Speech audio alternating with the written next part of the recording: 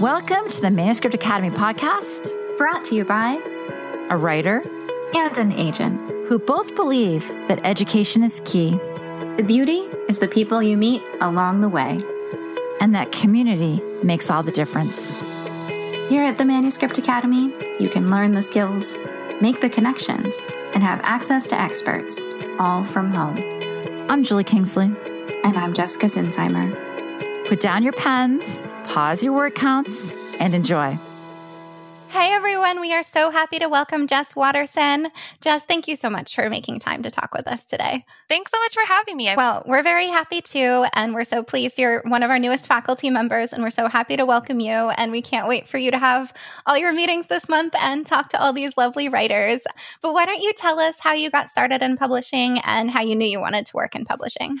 Everybody in publishing has this kind of similar origin story, in that I grew up and I, was a voracious reader when I was growing up. Like Nancy Drew was, my main bae, and I wanted to be Nancy Drew so much that I dressed up as Nancy Drew for like 4 Halloween straight in elementary school. Oh my God.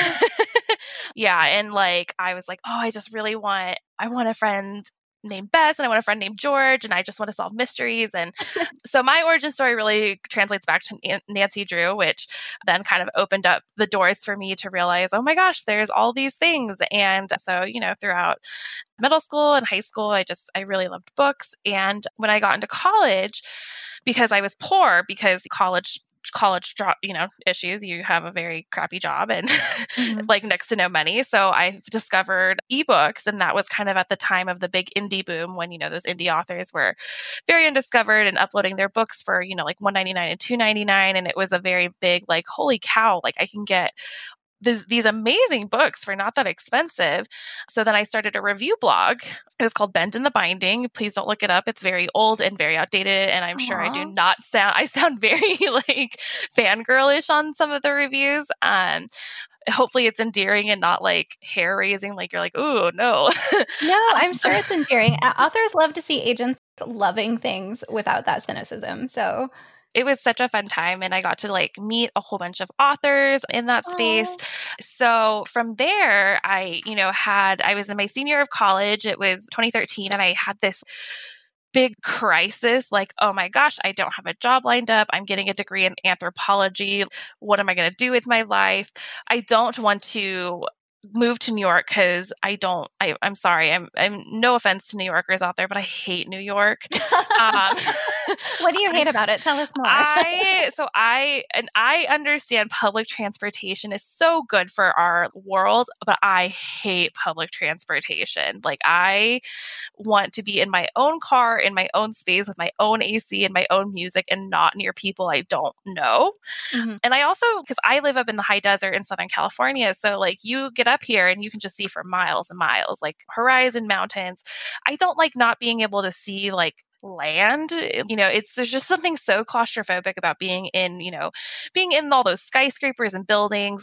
I remember last year I was there for the last Romance Writers Conference, and I had to take a train to Books Are Magic in Brooklyn. And I remember getting off the train in Brooklyn being like, oh my God, I can breathe again.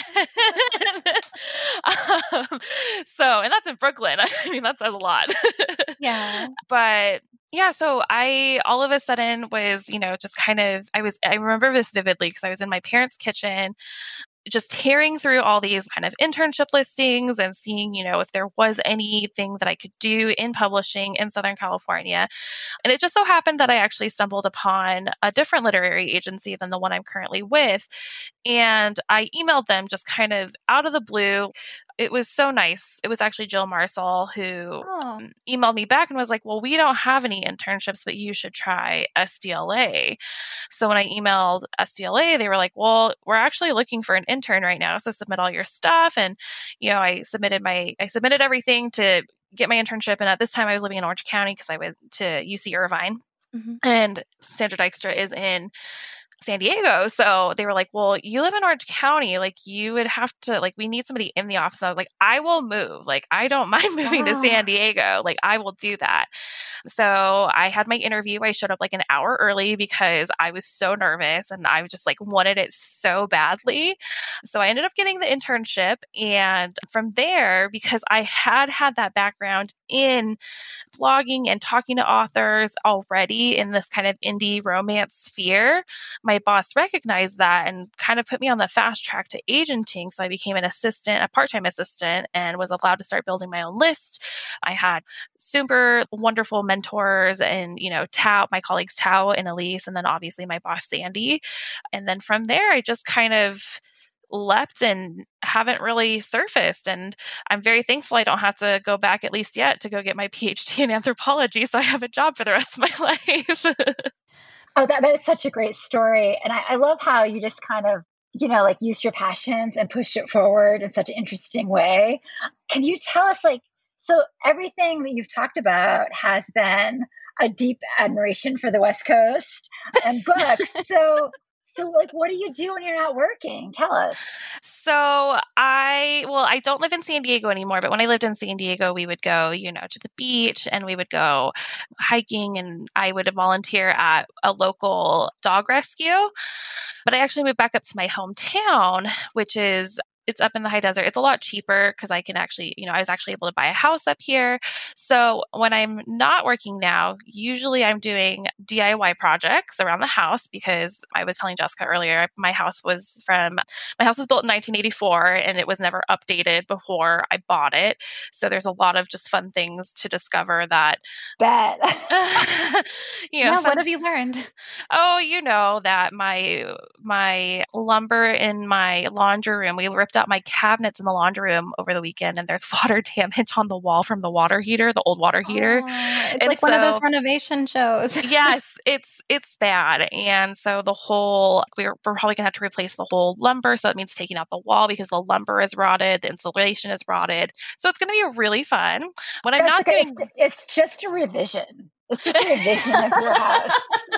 But I mean, I like telling people to revise. I don't like doing the revisions my actual self. I always tell my authors, it's like, I have great ideas, but I have zero follow through, which is why I'm an agent. So I can tell people my ideas and make them do them for me. So I don't have to do that work.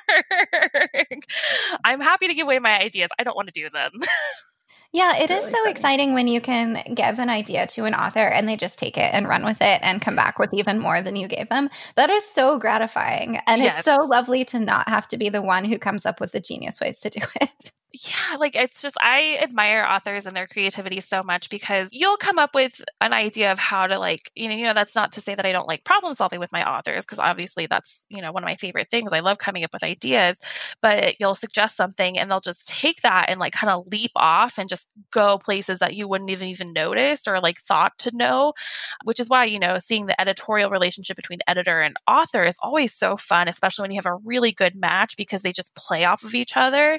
And then you kind of sit back and just watch this magical transformation happen. It's so fun.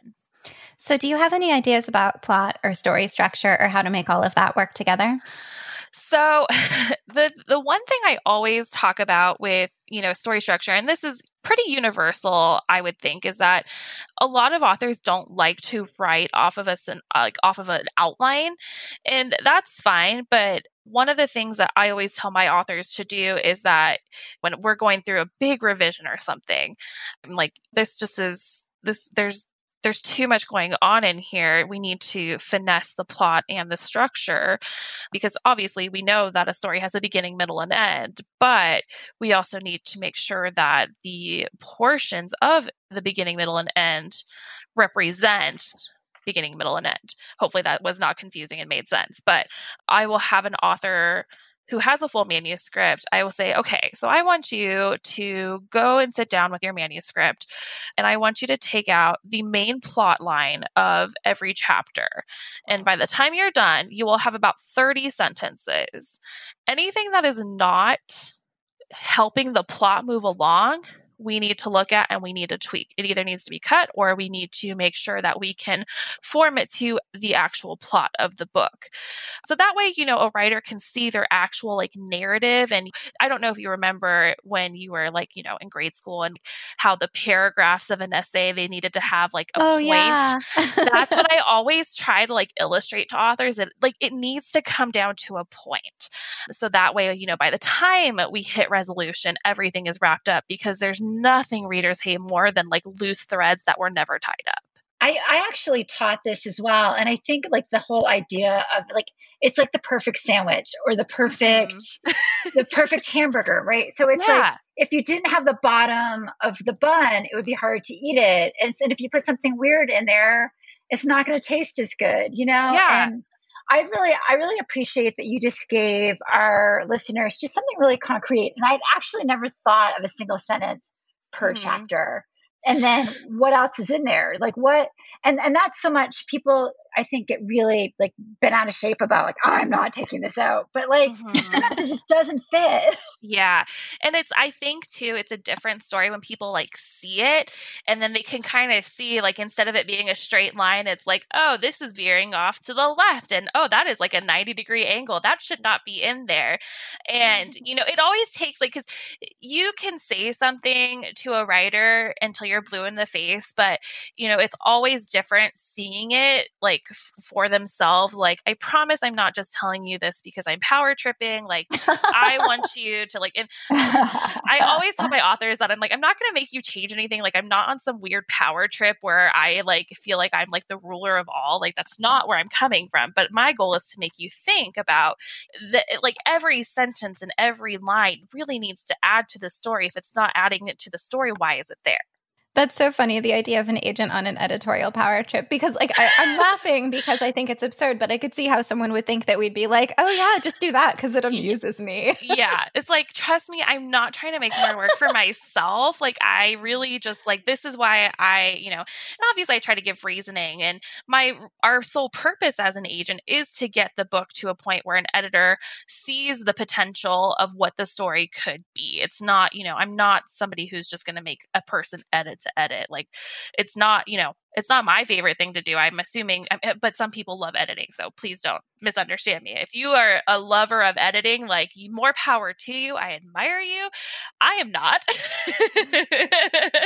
When I write pitch letters, sometimes I'm like, oh, I don't want to read this again because I just don't want to edit myself anymore.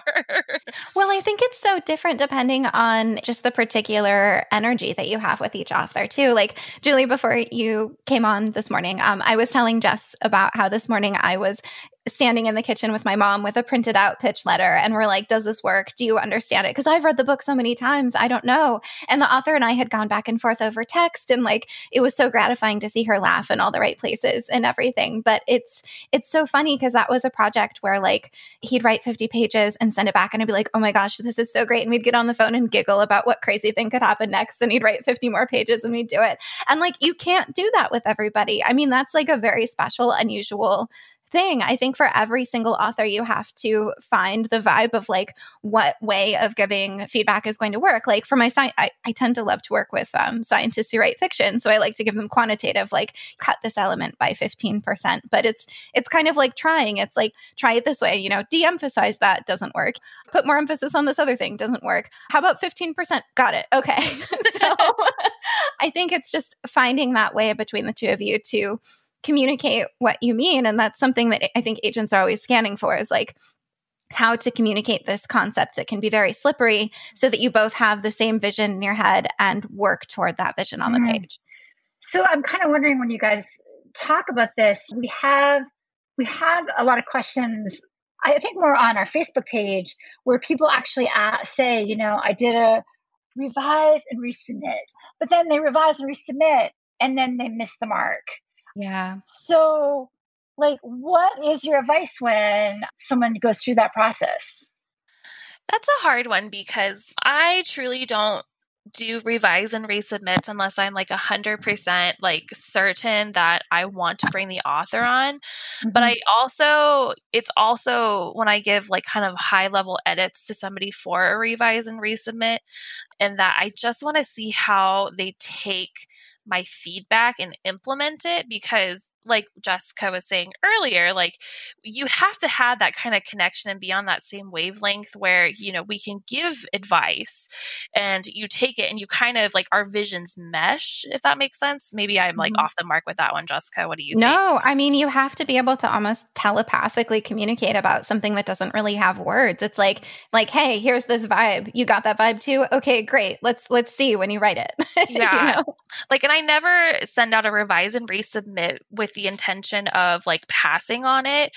It's really an element of like, I just want to see how you take my feedback, in the hopes that, like, cause I will do them when they need, when the manuscript needs a lot of work. So that's usually when I implement my R&Rs, but I will say I do them a lot less frequently now because they are a lot of work on my part too. I don't really like them. I feel like I'm either going to give an author a ton of feedback and they can take it if they want it or not take it, but it's not like send it back to me. It's like, if this is useful to you and you get similar feedback, maybe try this. And I'm going to do that with this week with a book that I thought was fantastic. I mean, the writing was so good from a college student, but I was expecting it'd be kind of like super justified, like vigilante character. And it turned into more of a standard, like new adult romance. And I was like, what? Why did this happen? Because like the first chapter, it goes into this great direction. And then after that, it like changes so much. And so, but I'm absolutely going to be like, hey, here's another direction you can go that I think would totally work, but not with an obligation because, that for all I know, she has no interest in writing that book. And then on the other hand, I took on a project recently that needed a lot of work, but I was like, this is so good. I'm willing to take the risk that he doesn't see it this way, because frankly, if I don't, he's going to get a million other offers. Yeah. So, and then like the edit, I mean, he blew me away. He added so much and he made all these changes, and like, it was so much better than I ever imagined. And like, sometimes you get lucky like that. Yeah. And I mean, it's a lot of agenting is chance. Like, we're never guaranteed a sale. We're never guaranteed that a book is going to do well. And I think a lot of authors, like rightfully so, they forget that because like they're in their own hustle. And publishing these days, I feel like maybe not so much now because I feel like there's a lot more attention to being called to it, but I hate the term gatekeepers. Like, I really do. I understand why the term exists, but I'm not going out there to potentially ruin somebody's day by giving them, a pass on a project. But we're also playing a game of chance too. Like, it's all a game of chance, unfortunately, because it depends on the ultimate, end result, which is the reader. Yeah. And that's also part of why we aren't able to give feedback to everyone. I think I try to give feedback in the places, because of limited time, in the places where I feel like I might be the only one who sees the way forward. So I'm going to give you these ideas and let you know that at least I see the potential there. But I can't do that for every book. And so in the ones where to me the answer seems more obvious and it's more likely that someone else will have that answer for the author, or, it's an easier fix, or I'm not sure about those edits, then I'm less likely to do it. I think it's like one of those things where like in life and in work, it usually makes sense to do the thing that only you can do first. Yeah, exactly. So interesting. So Jessica, tell us something that you changed your mind about in your time in the industry. Well, the biggest one, I think, and I won't name names, but I think the biggest one is that authors that I once admired, and this goes back to don't meet your idols. The authors that I once thought were super amazing are not. And my good opinion once lost is lost forever. I think I just quoted that on Twitter the other day, so it's fresh in my mind. And then I think the other thing too is that I guess and especially with like the changing times and just how tough it has been like in publishing all around lately. And I'm sure like, I don't know if you feel this too, Jessica, but like, it's just, I feel like it could have been status quo, like everything was normal, maybe even like 10 years ago. But I feel like week to week now, it just changes, like the whole, like just institution changes. Like there's just something new happening, and it's a lot of keeping up for a very archaic institution. Yeah, there's a lot of keeping up, and it's not like there's a great organizational system. Like there's not a publishing phone tree, you know, like we've got Publishers Lunch, we've got Publishers Deluxe, we've got, you know, friends who tell us things. But the fact that it's like you have to know somebody who knows this thing because they know someone who's there to get the information just seems frustrating and inefficient to me. But at the same time, it's also kind of nice because then it's like you have to have relationships. So then you get that pleasant social time out of necessity. Yeah, exactly. So I mean, I try my best because I know like being in this business long enough, like you get run down. Like, I mean, I totally relate to authors who are just burnt out by being told no, because I know you feel it too, Jessica. Like you could get 10 no's on like 5 different projects in your inbox on one day. And it's not fun. Especially the ones where you're like, you clearly misunderstood the book here. Mm-hmm. Yeah. You're like, did you even read the pitch in the book? Like, I don't. Okay. Well, whatever. You weren't the right person for it anyway. Right. I mean, in that case, of course, you don't, you know, want them to go back and read it again and change their mind because like, why? Yeah. You're like, I shouldn't have to convince you. It's a good book. You should see it like off the bat. So that's always hard, but I try not to become jaded. It's hard sometimes though. I'm not going to lie. Yeah, it's absolutely hard. And I think it's really hard when you send out something that you know is fantastic and you're not getting the reaction from people that you want. And it's so weird when you get such conflicting stuff too. Like I've started making bar graphs of, I know this is, I'm sorry, I'm nerding out today, guys. So I've started making bar graphs of feedback. And so it's like, this person liked the voice, this person didn't like the voice, and like different colors. So you can visually see that like sometimes they're all over the map with their feedback.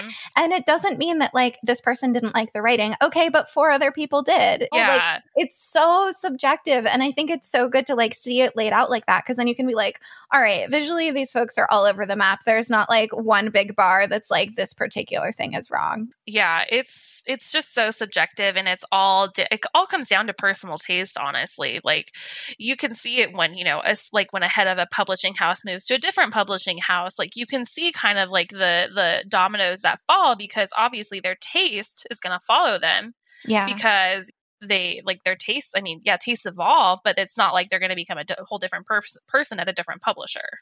Yeah, though it is interesting when someone makes a big genre switch in terms of imprint. And then you're like, okay, are they still going to like those elements within this new genre? Like, how do I? Yeah, it's a weird industry. Yeah. And again, like there's no way to know unless you ask or you know someone who knows. Again, you think there'd be a phone tree. It'd make life a lot easier, but like, that's not going to happen. You know someone's going to ask you to start that. You know Oh, God, I know. Oh, no. Cut that part from the podcast. Oh, no. Yeah, it's like someone has an idea. They're like, Jessica, build it. I'm like, ah. Oh, no. Okay, so tell us about an aha moment when everything came together. So I represent this very high-profile client, and we had been on sale for over a year with a picture book idea, and it was just like not happening. And I was just like hitting my head against the wall because we had everything in this package. We had the celebrity endorsements, like we had access to people that like you just wouldn't even like suspect, and people that would make your jaw drop. And I was just like, I don't know what I am doing wrong with this. This is so frustrating. And I took a call with a lovely Melissa Edwards from Stone Song, who I 100% adore and forever, like I owe her like a large bottle of fancy wine for this. But she was like, well, you're doing it wrong. You need to like pitch it as adult. Like don't do it children's. Like it needs to be adult. And sure shooting, I get on the phone with the editor that I have a really good relationship with at a really great publisher. And I pitched it to her just as like an idea of like, hey, do you think this would work? And she was like, do you have materials? I'm taking it to my publisher right now. Wow. And I was like, wait, are you serious? And she was like, yeah. We need this book. Like, we're going to crash it. It's going to come out in November. I need this book. Wow. I was like, literally, like, the time between I had that phone call with Melissa, I think I had the phone call with Melissa on maybe like a Monday or a Tuesday. And by that Friday, we had like the like ball rolling on a deal. Oh And the my book gosh, is, that's wonderful. yeah, and the book is coming out November 17th. That was the one Ooh. that I tweeted about. That was like my most popular tweet ever about me getting belligerently drunk because it was just like, I literally like, it was the biggest win because I have worked so hard for these clients. I love these clients so much. And for them to finally have this happen is just like the most gratifying and aha thing like ever. And it was all due to just, it was the wrong genre. Like it was the wrong age range and it was the wrong genre. And it literally was so easy after I just finally had it like beaten over my head. Like, dude, you're in the wrong genre. Like sell it over here. But that's so interesting because I feel like so much at the Manuscript Academy, we talk about how sometimes it's this tiniest of pivots. And I haven't actually heard that on the agent side. Like we talk about how if you change your opening line, it could change everything. Or if you change your genre, it could change everything. And it's so interesting that you guys go through that too, that we all have to be really broad thinkers to be successful in a world where there's so much information. Sometimes it's hard to see the right direction. Yeah, it's true. And I mean, it's hard because I know that we're looked at as the people who like have it all together and we know everything. But honestly, like, again, like the industry moves so fast and everything is changing so fast that we're still learning things every day. Like I wish I knew everything because if I knew everything, then, I would probably have like the next freaking Twilight on my hands and have an author who like could write the same book from 3 different points of view and have people like, I mean, I bought the book I bought Midnight Sun, so I wish I could have that author. And if I knew everything, I would have that author. Yeah, I wish that like I could have a power for a day where like all the stuff that would sell and be successful in my inbox would just kind of sparkle or glow. That'd be so nice. But yeah, I mean, it's almost like, I don't think there's a single person in the industry who knows everything because kind of like, I don't think there's a person in the world who knows everything just because it all depends on your perspective and what's happening and how, what you do know interacts. And it's just so interesting because of the way everything moving that way. But going back to like us having to make tiny pivots. Yeah. I mean, a lot of what writers go through pitching, we go through too.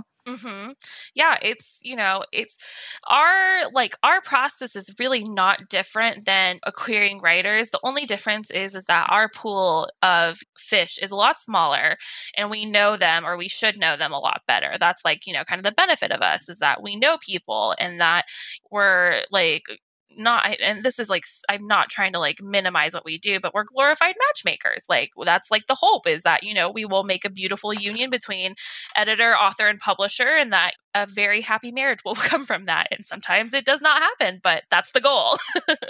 And it's a nice goal. We're not out to break hearts or make people do edits for fun. No, exactly. Like, trust me, I don't want you to do edits just to do edits. It's not my favorite thing. Yes, in our huge amounts of spare time, we control things editorially. Yes, like I totally, I have so much time when I have like, a rotting laundry room wall that needs to come down. And real life. Real life. It's real fun. This is one of my favorite questions. And I feel like Jessica, you're super interesting. So I'm like excited to see what you're going to say. So if you were a superhero, what power would you have? Oh, shoot. Okay. I would not be psychic because that would be just like horrible. I would not want to listen to people's thoughts. I feel like, I don't know. I feel like I would want to breathe underwater because I just think that's really cool. Probably not as exciting as what people would think, but yeah, I think because I'm afraid of heights, so I wouldn't want to fly. Or super speed. I think that would be another one, too, that I would like. Like drive at super speed or like... Like be the Flash. Like, I think that would be what I would want to do. Or like be able to just breathe underwater, but not flying. That'd be neat. I'm so scared of heights. I would not want to be. I would not want to be that blessed with the gift of flight. I don't even like it in a plane. So, what's something you wish writers knew about things on our side of the desk?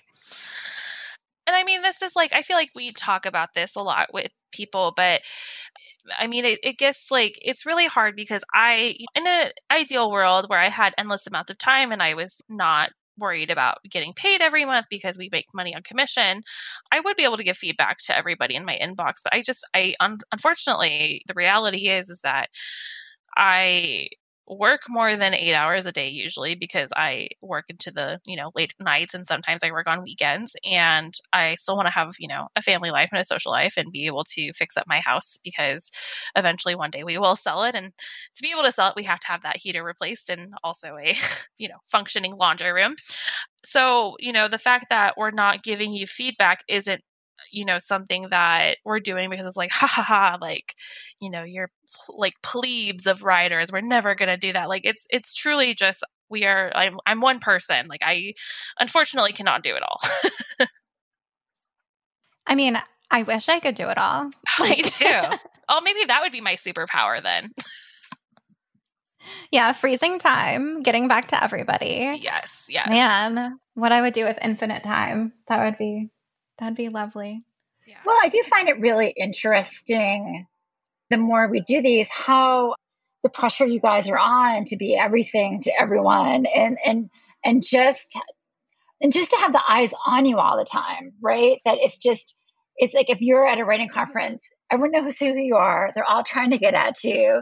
And you guys are all just trying to be nice and be a good person. And I feel like that just like the levels of that must be really kind of hard at times.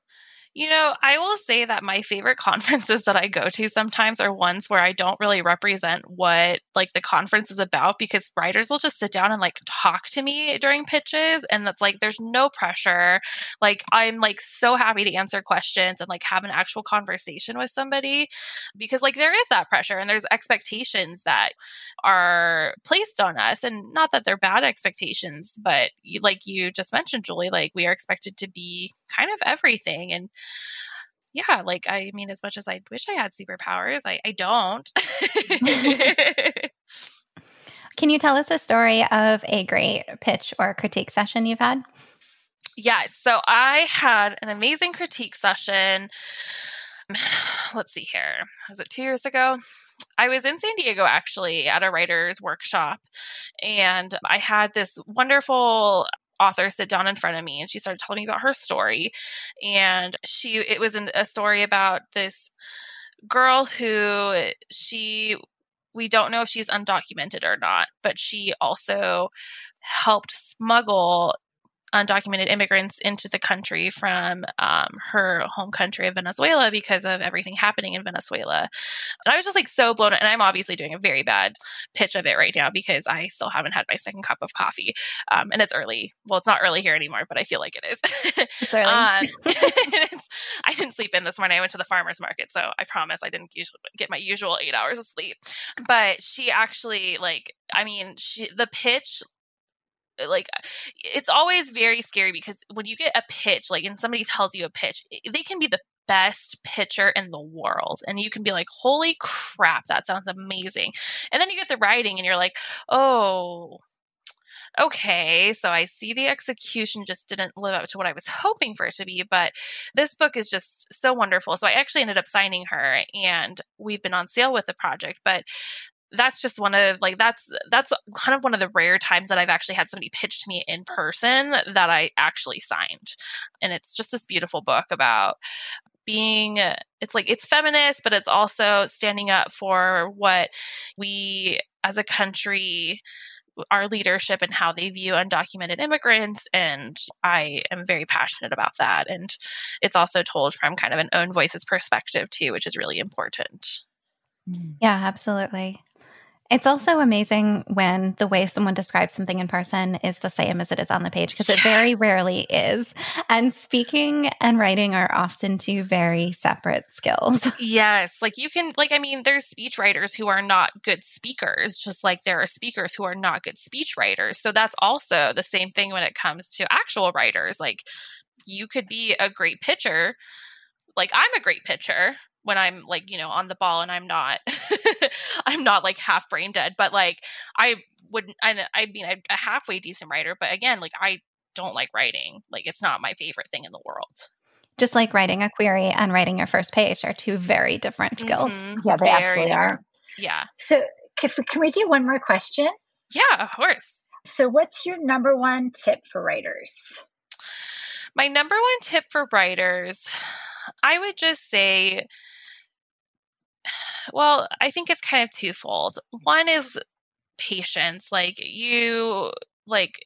It's one thing to be like excited and everything, but patience is like such an important part of this industry. And it's important for my part too, and Jessica's part, because we have to sit on secrets all the time. But you just have to have this belief that, like, if this is something you really want, like, it's going to take hard work.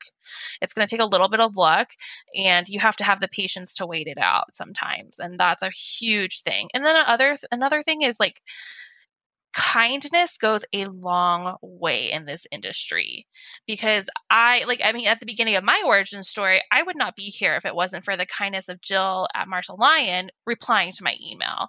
And I think a lot of people really forget that, because they become so entrenched, and there's always those like little politics that we play in publishing. But the major thing that I've always remembered, in my time talking to editors, other agents, authors, is that they always remember two types of people: the ones that were super kind to them and the ones that were really terrible to them. And I'd rather be known as somebody who's super kind. Yeah. And you never know if one email like that is going to send someone off in a great direction. And then, because you sent that email, now you're representing authors who are also doing good in the world, and then maybe helping other authors as well. And all of that happened because of one email. Yeah, exactly. And I realized that was kind of like very general advice, but when an author on an offer call asks me what an ideal client of mine is, and my number one thing is I just want somebody who's kind, because I can work with like neuroses, and I can work with however you operate. I can't work with somebody who's mean. Yeah. And I get that a lot of the time it comes from a place of fear and frustration. Mm-hmm. That said, let's all please try to work through those feelings and not take it out on those around us. Also, if you're mean to me, you'll probably be mean to your editor, and then that editor will be mad at me. Exactly. And I want a healthy relationships with editors as well as my authors. So. I mean, their jobs are hard. I don't want to stress them out anymore. Yeah, exactly. Yeah. And I think it's hard too, because sometimes, agents will pitch editors as like the enemy, which, they represent the publisher and they represent the publisher's interest, and it can feel that way. But we also have to remember too, is like, they're not the hand of God. Like they're often doing what they're told to do too. So it's hard, because when you get into really tough spaces, like, it is very hard to remember, because you're bringing in art and passion into business. And sometimes when those two things do not coexist peacefully, it's just a really fun time for us. Emphasis on the fun with sarcasm. Yeah, it was a time. Yeah. So can you tell us like a fun or funny story of your time in the industry? Oh my gosh, a fun or funny time in the industry. So I have a couple, and I mean, there's some that are professional and there's some that are not professional. I probably should stick with the professional ones. But I remember it was my very first RWA conference. It was in New York. It was the first time I'd ever been to New York by myself. I was like such a baby agent. And, this is when I was still terrified of traveling by myself, and terrified of New York, because I had gotten lost on the subway for 2 hours the very first time I went to New York. Yeah, I was trying to go to Little Italy, and I ended up in Coney Island, which two very different places. I can see how that would happen, though. Oh gosh, well, at least you got to go to the beach. I mean, I saw the beach. I was still on the subway. So we finally did get to Little Italy, and we had, pasta, which was the whole goal, but we took a 2-hour detour. But I will just never forget that I was talking with an editor who she's now at Marvel. Her name is Alana Cohen. She was at Gallery at the time, and she was talking to this super sweet little lady. And I was so excited to see her in person finally. So I was just kind of off to the side waiting patiently. And she made eye contact with me. She's like, "Oh my gosh, Jessica, how are you?" And then she turns to the lady and she's like, "Oh, Jude, this is Jessica. Jessica, this is Jude Devereaux."